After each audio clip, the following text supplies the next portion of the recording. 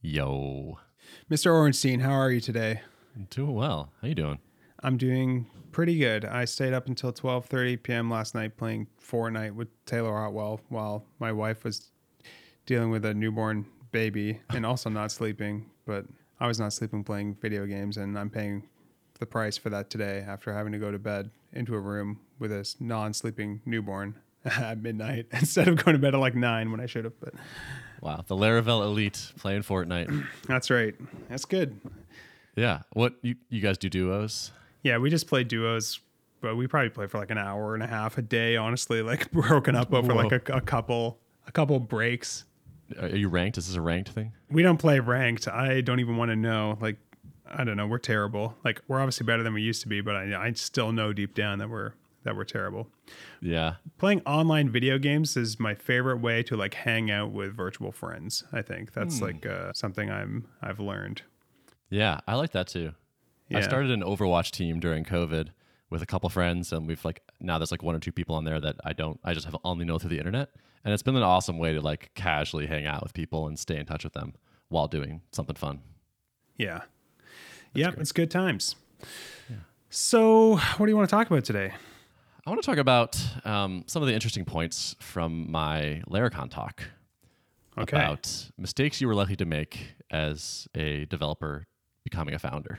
That seems relevant to this audience. I think it does. It's on theme. So we can link out to the talk, of course. So if you want to watch a full sort of like live presentation of these points plus more, you can do that. But I think I'm going to cherry pick a few things here that I think might make good discussion topics, and we can have your feedback in there too. Sounds good. Yeah. So I do feel like it's important to start off like, I feel like I need this like global caveat on basically everything I say, which is like, I'm an N of one. I'm an N of one person, and also I've done N of one companies effectively, like really. So it's like, these are things that I have come to believe based on my experience. I wouldn't be shocked at all if in a few years I look back at some of these and think, oh, actually, I totally disagree with that now, or like I was way too confident about that one. So, these are sort of my takes so far, but don't change your life dramatically based on this without some like self-reflection and analysis and whatnot. I think you're underselling it here. I think yeah. No, these are the laws of business development. That's the better approach. Okay. All right. Fine. Yeah. Maybe we get more views if that were our stance, if that were our style. Yeah. 12 indisputable truths of starting a business as a founder. That's right. Okay. All right. Well, we'll go. All right. I'm going to up my confidence. My baseless confidence level. All right. So first thing is, I think a lot of devs dream of starting a SaaS, which I super get, because like there's this beautiful recurring revenue and you're like paying, like someone is renting software from you, which is just kind of like a really cool thing. Mm-hmm. And yeah, it's great. It is sexy. And like, it's nice to have a SaaS. But I do feel like Rob Walling kind of nailed this when he talked about, I think he calls a stair-step approach, which is like there's different difficulty levels of businesses. And SaaS is kind of at the top. There's a lot of things you would need to know or to learn to go from, hey, I mostly focus on writing code, to I have a SaaS that is doing well. Yeah. Because there's sales in there, there's marketing, there's compliancy stuff. Like there's a million things beyond like the code bit. And so my advice here is to start with something like quote unquote sell something that's actually kind of free. Yeah. So like see if you can sell people on a tweet. Can you write a tweet that gets 1,000 views or gets retweeted a few times by interesting people? Or can you write a post that gets a decent, like a blog post or an article or a YouTube video or a podcast episode? Like, can you make anything that people engage with in some somewhat meaningful way? Mm-hmm. And I like this as like your warm up, because it's like you're selling a thing. This is kind of like you're like practicing marketing. You're practicing understanding people. It's selling on easy mode, right? Because like there's no friction of someone purchasing, but you still need to get someone to buy, in the sense that like you have to get them to be interested. You have to get them to use the thing, whether that's like using a tweet, might be liking it and sharing it, or sharing a blog post. Like, how can you get people to buy into something, without even asking for money? If you can't sell something for free, you definitely can't sell something that costs money, you know? Yeah, probably not. Sometimes price can be a signal. So it could be that Sure. like a thing that has a cost might actually be more appealing for some reason than free things. But as like a, getting your feet under you and starting to learn how to create things of value, I do think, yeah, can you get sort of a free, some buy-in that's very light and easy from people is a good first signal to sort of determine. Yeah, I think another example you've given of that I think is good is like open source too. Like that's like another fun little product, that you can I like that a can lot. build. Can you write docs? Can you write copy for the marketing site? Can you deal with the customer support that shows up and answering people's questions? Like, do you hate that? You know what I mean? Yeah, totally. That's a good point, actually. Like, you're not just learning along the way, but you're also getting like sort of personal feedback as you bump into these things. Like, do you decide after like a couple months of doing this, you're like, oh, I really don't enjoy interacting with customers or answering questions or making content, marketing, whatever it is. You can bail out at a slightly higher level. Yeah, for sure. Yeah. So if you're starting with free, next step I see is like selling a one-time purchase. Yep. Which I think you know a few things about. I even actually included your refactoring to collections story in my talk. Like you went from dev to self-employed founder person on the back of the success of that ebook. Yeah. And we can maybe talk about this like as we cover more things. Like maybe it'd be good to cover more things first. But the first thing I did was a SaaS, not a book. You know what I mean? And Nice. a SaaS nobody knows about because it's a total failure, Yep. So yeah. That's great. But the course worked. And I don't want to downplay your abilities because I do think you make incredible stuff. Like you have a super high bar for polish and quality. Like you're world class at making things. But I do remember you describing to me that like refactoring to collections was basically taking things that everyone in the Ruby world knew and like making it understandable and addressable for people in the PHP world. Yeah, definitely. That was like the same with my testing course too. Like I sort of like see my role as this like explorer who like goes to the distant lands and collects the knowledge and brings it back to the homeland. That's basically what I did with both of those things, which not to say that that's like the approach that you should use to making a one-time sales product, but it is like a useful approach. And it's also just like an interesting, useful reminder that like, you don't necessarily have to be like coming up with brand new ideas for something to be valuable. Like translation is valuable, curation is valuable. And that's basically, what I was doing. I read like every TDD book and every programming language I could find and then turned it into like one thing that was catered to a specific audience with a shared context where everything was going to be like with the barrier to like understanding it was going to be way lower than basically what I had to go through. Because they don't have to do the translation work or the curation work or trial and error, see which ideas actually seem to work and which ones don't, Yeah. Yeah. And I think the explorer metaphor is interesting. I think I like to think about it as like becoming the X guy, like the whatever guy. So like my start here was like becoming the Vim guy. And I basically would just go read the documentation for like plugins and like the Vim help files themselves. And then I turned that into a free conference talk that did really well and like got me a lot of Twitter followers. And then I turned that into a paid screencast that I sold for $9. And I sold like a few thousand of those. And those were like that was my first income online. And I was like, oh man, I can do this. And it was just effectively repackaging and explaining something like knowledge in like a slightly more approachable way. Yeah.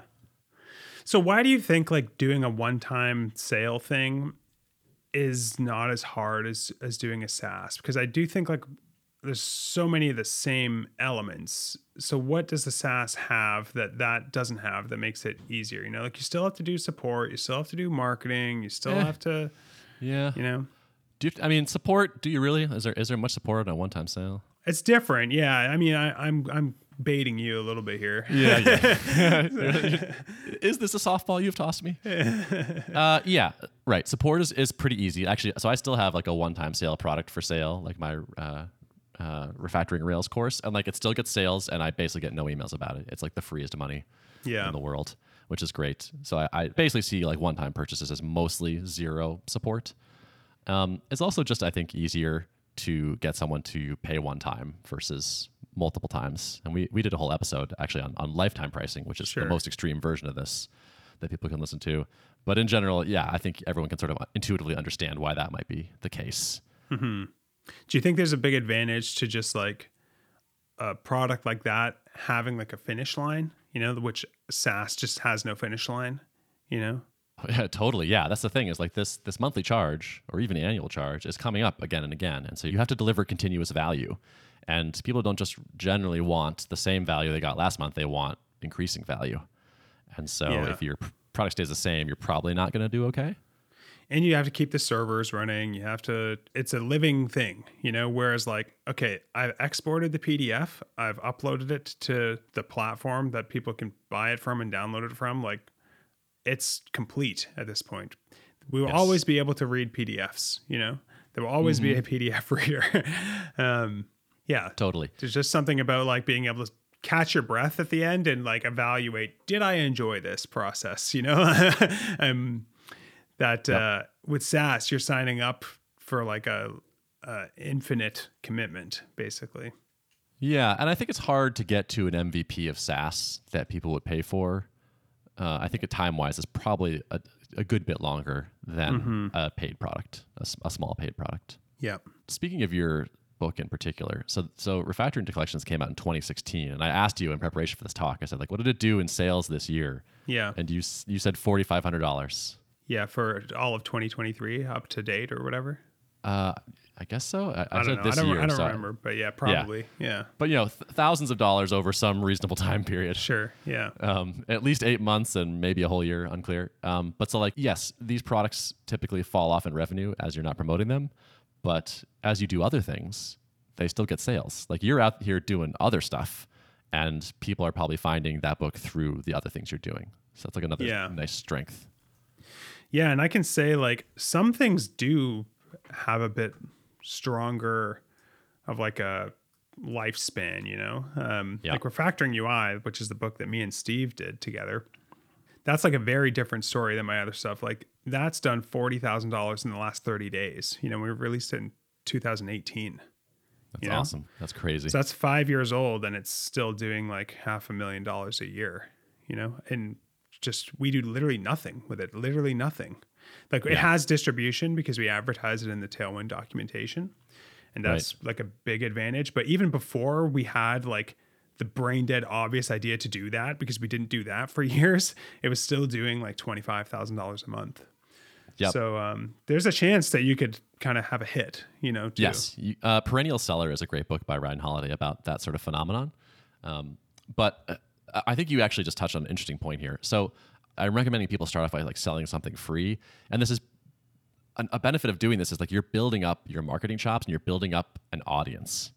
And so like part of the reason your things do so well is you have like distribution. So many people know about you, follow you on Twitter, like the things you're doing. Like you already are good at getting people to sort of pay attention to what you're doing.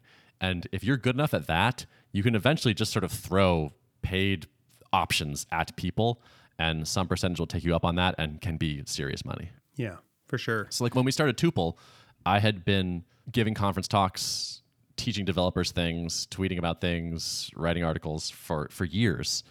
And that helped so much in the early days to like have that initial audience to like get in our mailing list and onboard as our initial customers. So selling free stuff. So are we still on the first point here so far? We're on the start. All right. So we said free stuff, and then we said one-time purchases, and here's the third one, which is something with built-in distribution. Okay, there you go. So leads in nicely. Yeah. So it's hard to make something as popular as Tailwind so that you can stick your link on there and make $500,000 a year. So instead, maybe think about going where people are already searching for things.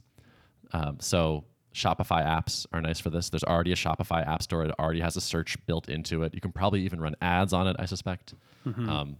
App stores, iOS, Android app stores, similar idea. WordPress plugin, VS Code plugins, that sort of thing.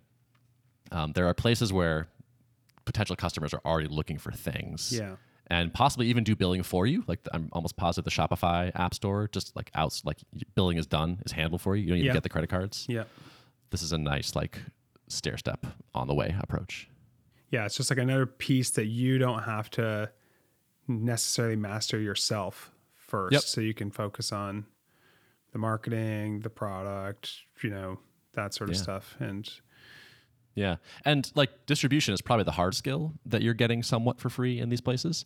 But like honestly, Shopify handling billing is not a small thing. Like Stripe is amazing. We are very happy Stripe customers. We still write a lot of billing code still. Yeah. Even today. Totally. Like you will still be investing dozens, hundreds of hours over the course of your app in like getting billing right and handling those various things. Yeah. So not having to do that is a really Yeah. nice shortcut. Yeah. So I think we are still on the first point, right? Which is like, don't start with a SaaS. Right. Oh, yes. Yes. Correct. Do we have more on this one, or what's like another just like common mistake that developers make when they're coming up with an idea for a business that they want to create? I'm so glad you asked. Selling to consumers, I think, like selling to individual end users, I think is one I see a lot still. I think is like very common because you sort of are yourself a end user, like a consumer person. Yeah. So like I'm making a notes app, I'm making a to-do app, that sort of thing. Anything where someone is going to buy it on their personal credit card is just hard mode. The churn is higher. The willingness to pay is so much lower. It requires so many more customers to like get a reasonable business. It's brutally hard. It seems like it should be easier because like, well, I'm a person and I know how to evaluate that, but I just think it's not true. Yeah. Yeah. I think that's the case for sure. Like people pay for like Netflix, you know what I mean? Yeah. Not a lot of people want to pay a subscription for like a personal productivity tool. There are some, but Yeah. not as many as there are businesses who want to pay money to simplify the problems that they deal with. Yeah. And Netflix like raises their price $2 a month and people freak out. Yeah, big time. But like we're renegotiating this like a contract right now, and it's gonna go from something like 7,000 to something like 50,000 a year.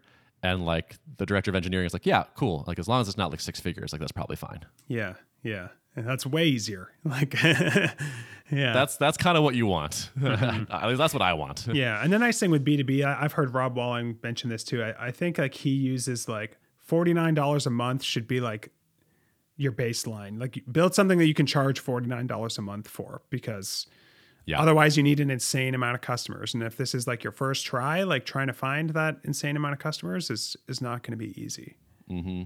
Yeah, totally. Man, is that a common mistake? If your price, like just do like $49.99, $2.99 as your first three pricing tiers, and like you'll have avoided yourself a lot of pain. The Patio 11 pricing ladder. Just do it. Yeah. And if that's too much, then like keep working on like making it more valuable. Yeah.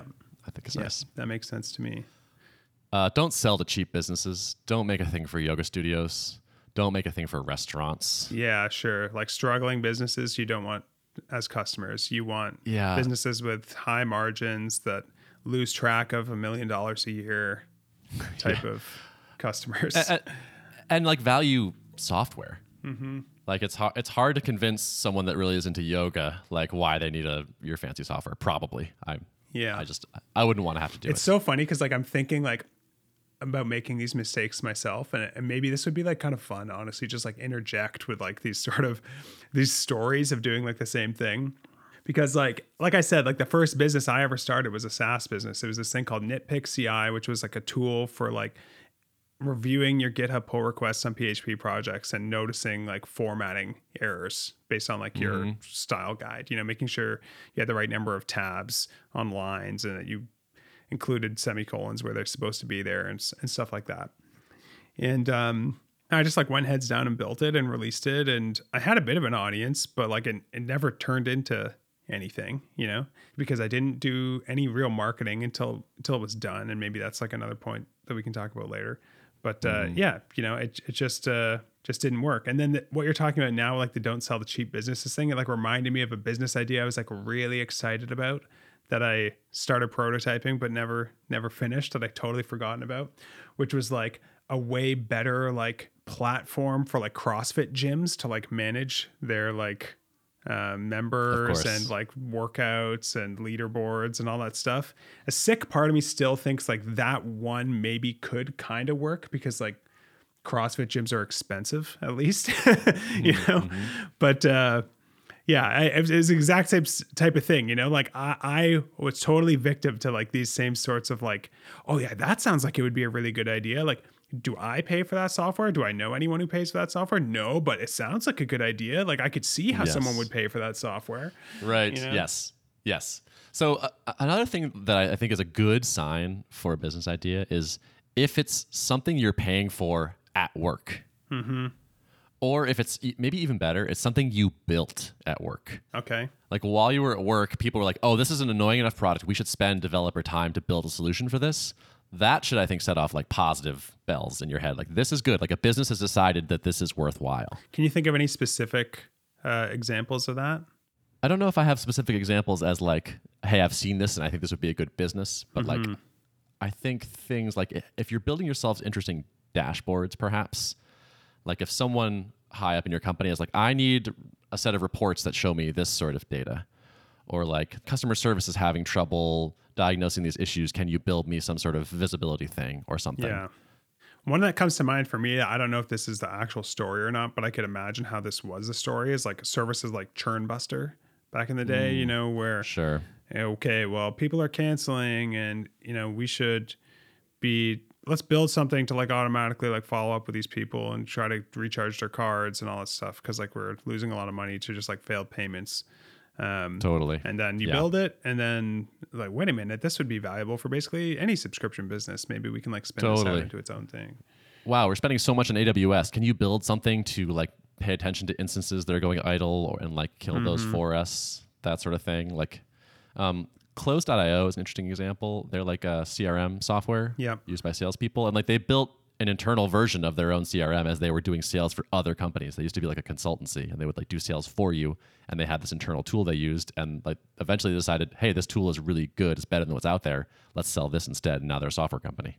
You know what? I think you can sort of make like another point that's related to this, which is if your company is like maybe like a little bit frustrated with a product that you use and you've kind of like tossed around the idea of building something internally, but the company's never committed the resources to do it and it's just never felt worth it, that's probably not a sign that it would be a good idea to go and build and like put in the market, because like the pain must not be strong enough for someone to be willing to like switch, you know, from what they were using. Still could be like a good idea, but don't just like blindly believe that just because like you're a little bit frustrated with a tool that you use at work, that if you build something better, like you could get other people who are frustrated to actually switch. You might be able to find people who haven't picked a tool yet, but it's going to be stronger if you can build something that people are like motivated to switch to from what they're using. Yes, I like that. So like things that people complain about are not necessarily good business ideas. Yeah. Mm-hmm. There are things that everyone loves to bitch about, but like are like they don't care enough to go solve it. Yeah. Yeah. So I think The Mom Test is a wonderful book to read about this kind of thing. It's about like validating product ideas. And one of the things he encourages you to do is ask like, oh, you had that, like, yeah, totally. Jira sucks. And like, have you spent any time looking for something better? Oh, no, you didn't? Okay. Well, that tells you something. Yeah. So you're not going to find my Jira replacement product because you're not looking for one. Right. And like, you're frustrated by it, but not frustrated enough, apparently. You're not actually trying to make a swap here. Yeah. Yeah. Then again, I would say it's like X, but better, I think is a good template for product ideas. Yeah. Yeah. It's like, oh, it's like this thing that our business already pays for, but actually I have a pretty significant improvement on it. Yeah. I think that can often be fruitful. Yeah. Like just to like related to what you're saying about like, if you complain about something at work that's like annoying or you wish was easier, but like your company isn't spending any money to solve it. Like it's not a problem that you're solving with like an inferior tool. It's like just a problem that you just live with. You know, good chance a lot of other people are just going to live with it too, you know? So again, not guaranteed to be like a good idea. I feel like the best ideas are things that are extremely validated because like you already pay for them, like your company already pays for them, or, you personally already pay for it or whatever. Like I for me, if I was going to start something new, that would be like one of the criteria, not the only criteria, but I would only want to build something that people already pay for, you know? Yep. Nice. So another thing that I recommend is a thing that I did in the early days of Tuple, which is sell vaporware. Mm-hmm. So I think if you do decide to go down the software route, it's worth trying to spend some time like making sure that if you build the thing, people will actually want it. And a great way to validate that is to see if they'll pay you for it before it even exists. Yeah. Which sounds like a ridiculous bar, but my take on this is like, if you can't sell the dream, you probably can't sell the reality. Sure. Like when you describe it, it's perfect, right? Like it's going to work like this. It's going to be so awesome in this way. It's going to solve these problems. And if no one's excited enough to kind of help fund development of that, when they actually see the kind of clunky interface or the compromises you had to make, the trade-offs you had to include in the actual shipping product, you might be in trouble. Yeah. And you don't have to like come up with a pitch that every single person who would buy the real thing would also buy the vaporware version of, but Totally. you want to find at least a few, you know? Yeah. So we had a waiting list of people that were interested in like Tuple. And so I would reach out to them. Like I would email the whole list and be like, look, I'm trying to recruit a handful of early customers that want to get in, help fund the development, and like shape the roadmap early on. Mm-hmm. And that's not most people. It was like a few percent of people would like respond and be interested in that. But I still managed to sell something like 20 grand of like annual Tuple subscriptions before it even existed. Yeah. And it was like, amazing. okay, cool. It's like, all right, it exists. The demand exists. People want this to be real. Yeah. Other mistakes of the developer turned founder? Assuming that people are rational. Okay. As a What do you mean mistake? by that? I think a good example is software developers. If you make a tool to save software developers time or to like prevent them from having to write code, I think you will often be disappointed. Like it seems like you should be able to say, well, if my product costs $100 a month and I save you $105 per month, you should obviously sign up for it. And clearly you will because you're rational. It's like, even if those numbers are like much bigger, it often cannot be true. Like people aren't really like automatons crunching the ROI numbers all the time. They're often buying with emotions and vibes and things like that. Yeah. Yeah. I think the way you put this before is like offering developers a way to like write less code is actually not that appealing to developers because developers like to write code. It's like selling a musician something that lets them not have to play their instrument anymore. You know, like, yeah, that makes sense. Yes. I think it's also a mistake to not choose a customer you like. One of the reasons I like working on Tuple is because I get to like sell to developers. Yep. And like our bug reports are so good. Like I can write an email like with technical stuff in it and people understand it and appreciate it. Like it's fun for me to have a product for developers. If I thought of a business idea that seemed great, but I was selling to people and like interacting with people all day long that like I just like didn't relate to and didn't like that much. Yeah. Not worth it, in my opinion. What's an example of someone doing that? Well, I have a friend that sells software to countertop installers. It's like scheduling software. And I think he's happy he has his business. I don't think he would say like, oh, never do this. But for a long time, he and his co-founder were going to like trade shows with like countertop installers and fabricators. And he was just like, this just like was not fun. Eventually we stopped doing it. We didn't want to do it. So I think you can think of an idea, but maybe consider that like if it works, you'll probably be at this for years. Yeah. Like, are you cool with like that many years of interacting with people like this? Yep. Makes sense. Yeah. I think another mistake is being comfortable with your pricing. Okay. I think people use their emotions to set their prices. And the thing they're looking for is to not feel bad about it. They don't want people to complain about it being too high. And they don't want to look at it and feel a little bit stressed that maybe it is too high. And so because of that, they tend to price their things too low. There's this weird shift that you kind of have to go through, I think, especially if you're going to go this B2B route, business to business route, which is like 10 grand is not a lot of money. 100 grand is not that much money. Like businesses spend hundreds of thousands of dollars on stupider things than your product all the time. Yeah. And so like you're used to evaluating pricing and purchases through your like I'm a person like lens, and businesses are like operating with so many more zeros that it requires a strong mental shift away from your defaults. And so if you look at your pricing and you don't feel kind of uncomfortable, it's probably too low. Yeah. I think it's easy to say that about other people's businesses. Very easy to say that. Oh about God, other yeah, people's businesses. 100%. All this is easy to say. Yeah. That's the beauty of podcasts. It's like, well, my pricing is right, but yours is wrong. You know. Totally. Yes, someone else should probably set your pricing. Yeah. Another thing that like devs in particular, I think, get really obsessed with is this idea of like self-serve sign up. Okay. Which I totally get because like it's like the dream. It's like you're asleep, someone finds your product. It's just what they want. They sign up. They love it. They like convert to a paid user right away. You just made more money. Oh my God, it's amazing. Totally get it. But I think in particular in the early days, you can learn so much from watching people sign up and start using your product that you are missing out on an incredible opportunity if you try to build self-serve sign up early on. Yeah. And like I would go so far as to say, like, if you have not recently watched someone sign up for your product, you are missing out on a treasure trove of like, how are they not seeing that button? How are they confused by this thing? Wow, they thought this works like this. Oh wow, everyone's clicking on that thing when they should be clicking on this thing.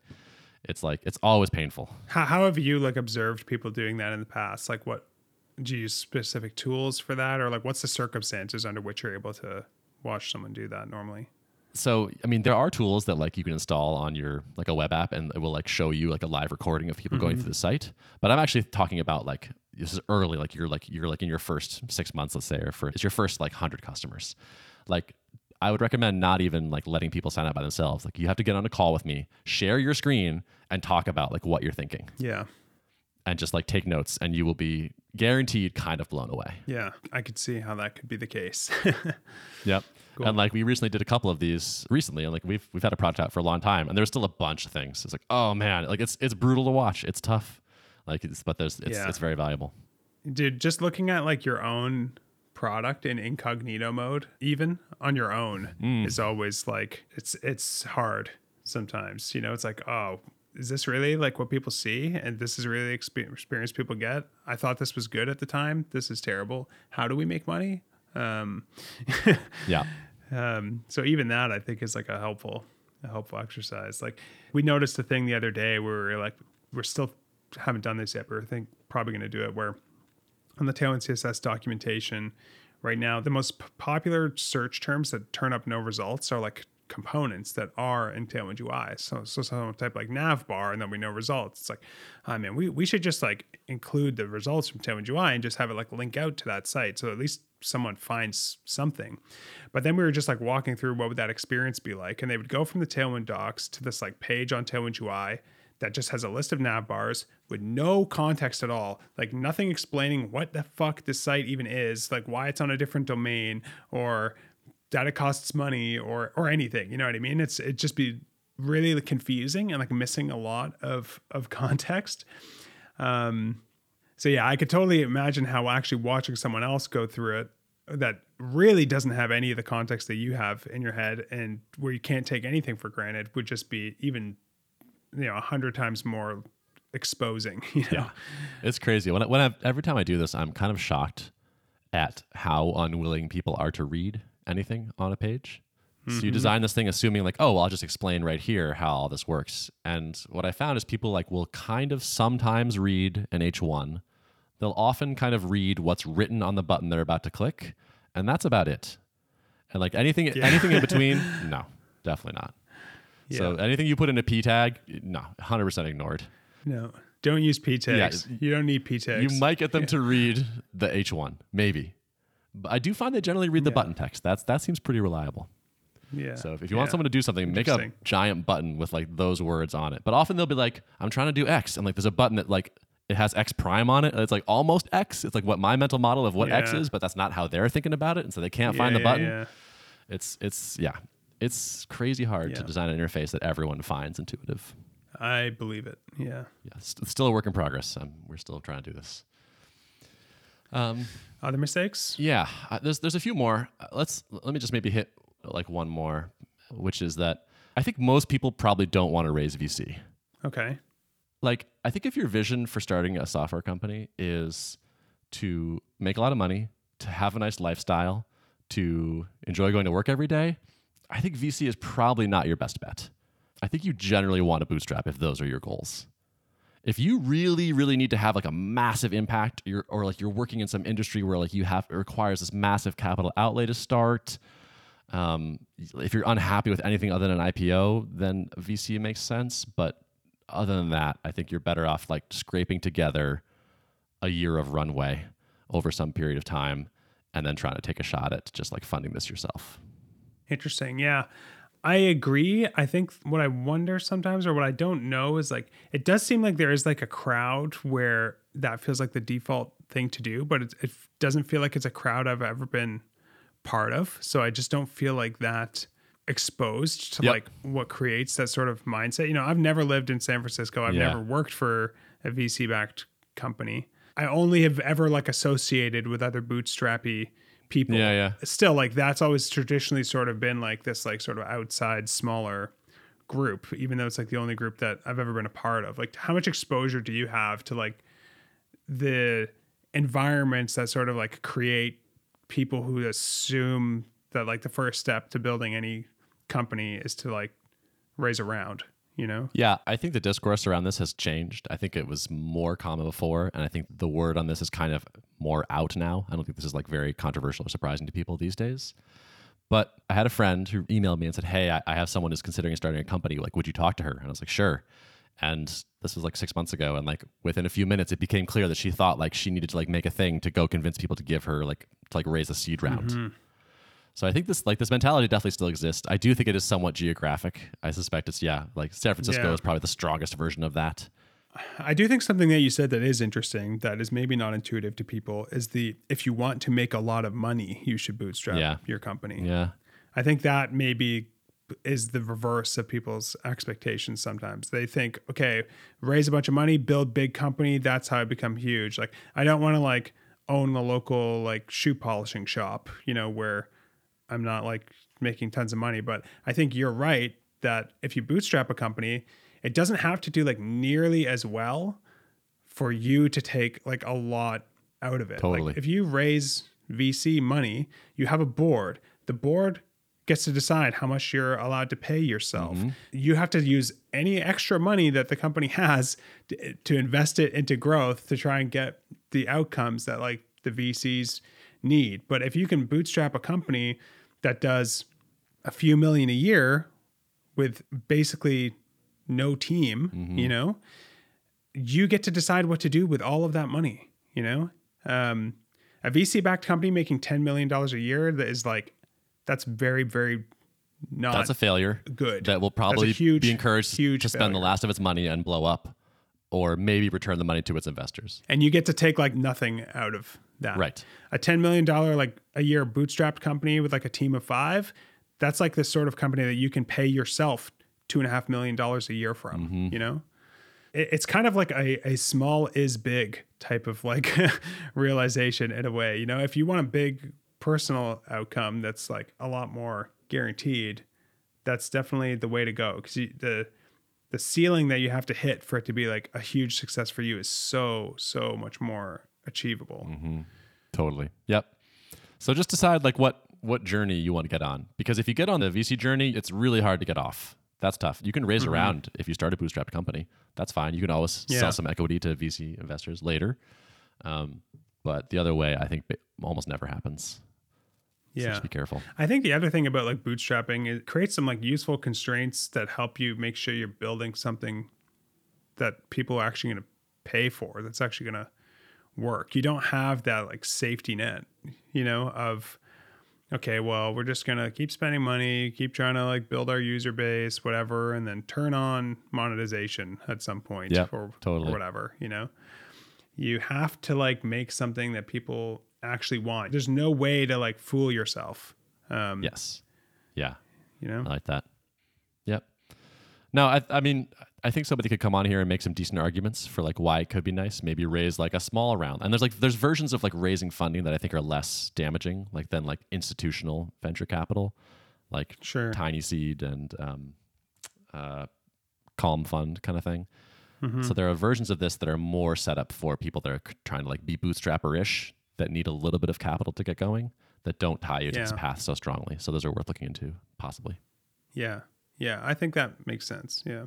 But sometimes I wonder, like, I was really lucky that I released like my first book a year before like my first daughter was born. So I had already kind of like gotten out of like the working for someone else kind of world and had like enough to like, mostly what I had was like time now, you know, like evenings and weekends like don't really exist when you have like a young family.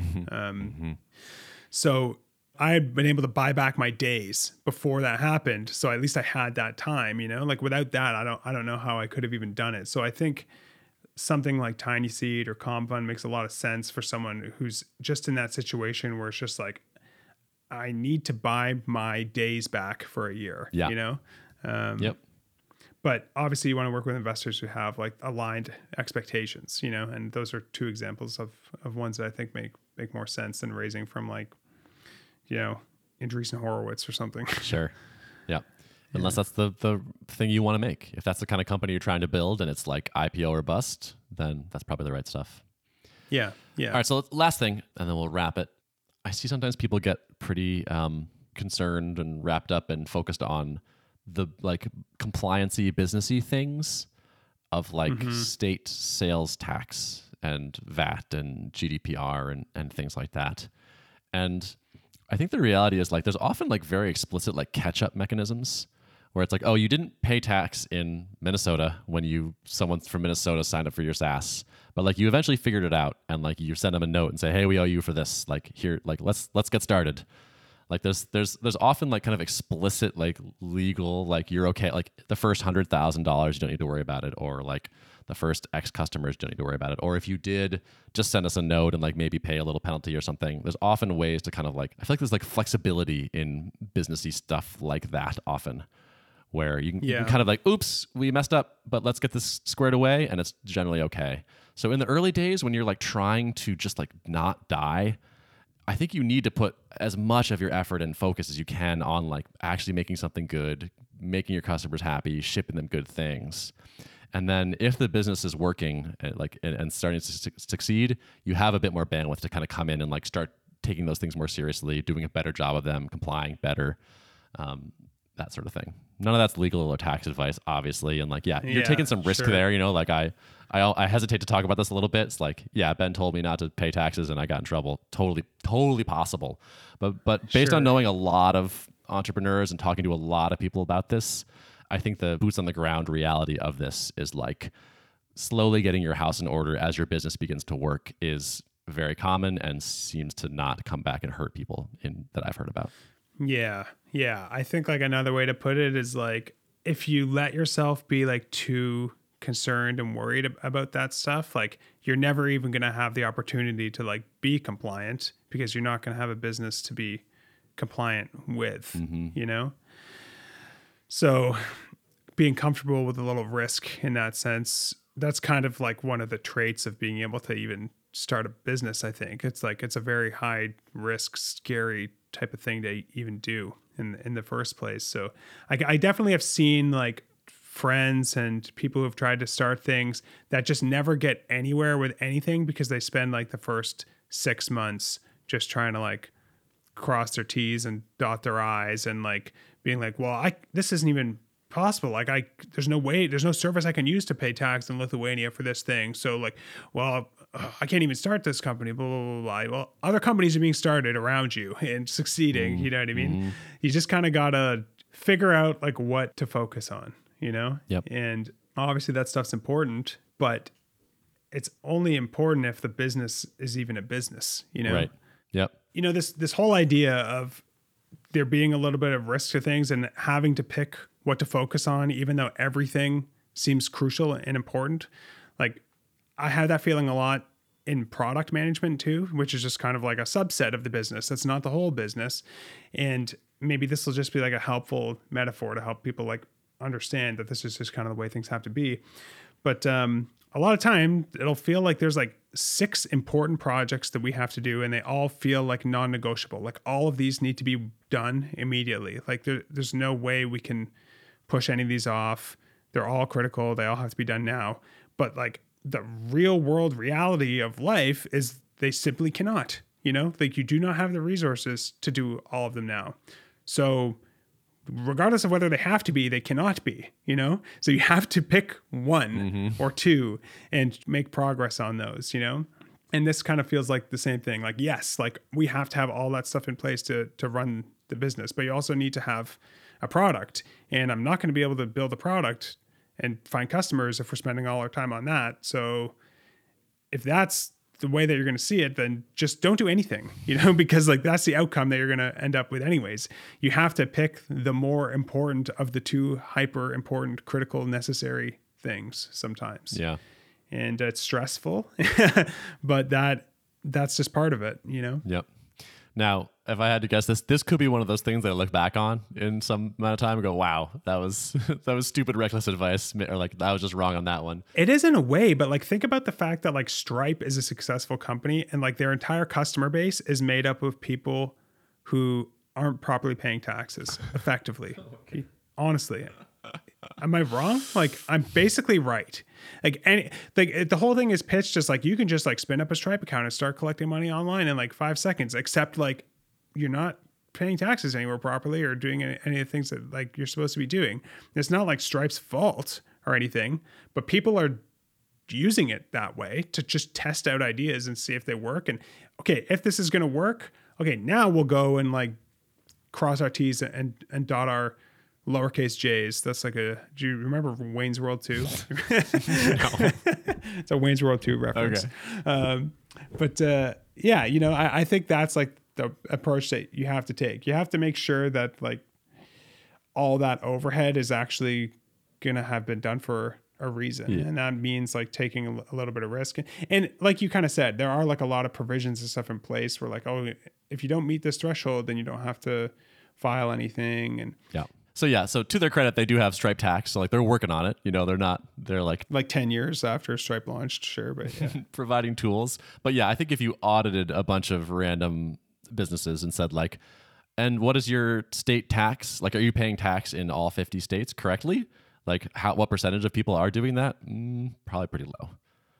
Yeah, for sure. Especially with the overseas stuff where you have to file all this paperwork with all these different countries. It's kind of a nightmare to comply with all the things you're supposed to comply with. It's really hard. Yeah.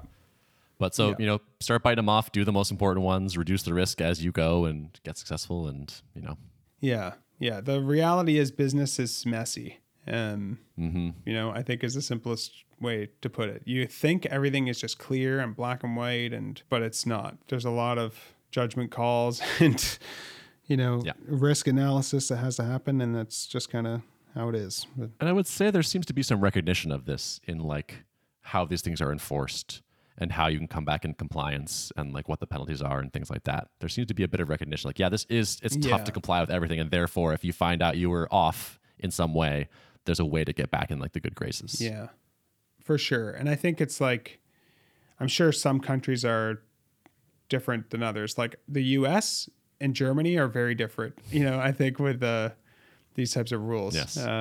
But I don't know, that becomes like a borderline political discussion. But I have to say, like, I really appreciate as an entrepreneur after like starting your own business, you really start to see like how important like the idea of like ease of doing business like actually is to innovation. Yep. You have to give people like the space and opportunity to take these sort of risks safely, or like no one can do it. But it's really important for progress and just for personal, like freedom and achievement. You know what I mean? Like after like starting my own thing and having it actually work out, it made me like actually angry to like recognize like how hard some places make it to try and get that for yourself, because it's like such a life-changing thing to achieve, to be able to get that freedom and make something that you care about. And any like roadblocks that people put in the way of that feels like borderline oppressive to me, because that's like, it's such a positive thing for the world, Totally. But I would love to see a world where like for the first 3 years of your business or something, it's just like the compliance required is just like incredibly low. Like, sure. Don't worry about paying any tax. If you could make it easier for people to like just focus on getting the business working, like focus on the product, focus on the customers, and almost nothing else. I think that'd be good for the world. Yeah, for sure. All right, let's wrap it there. Cool, man. Yeah, good place to wrap it. Sweet. Good talking. Yeah. See ya. Catch you next time.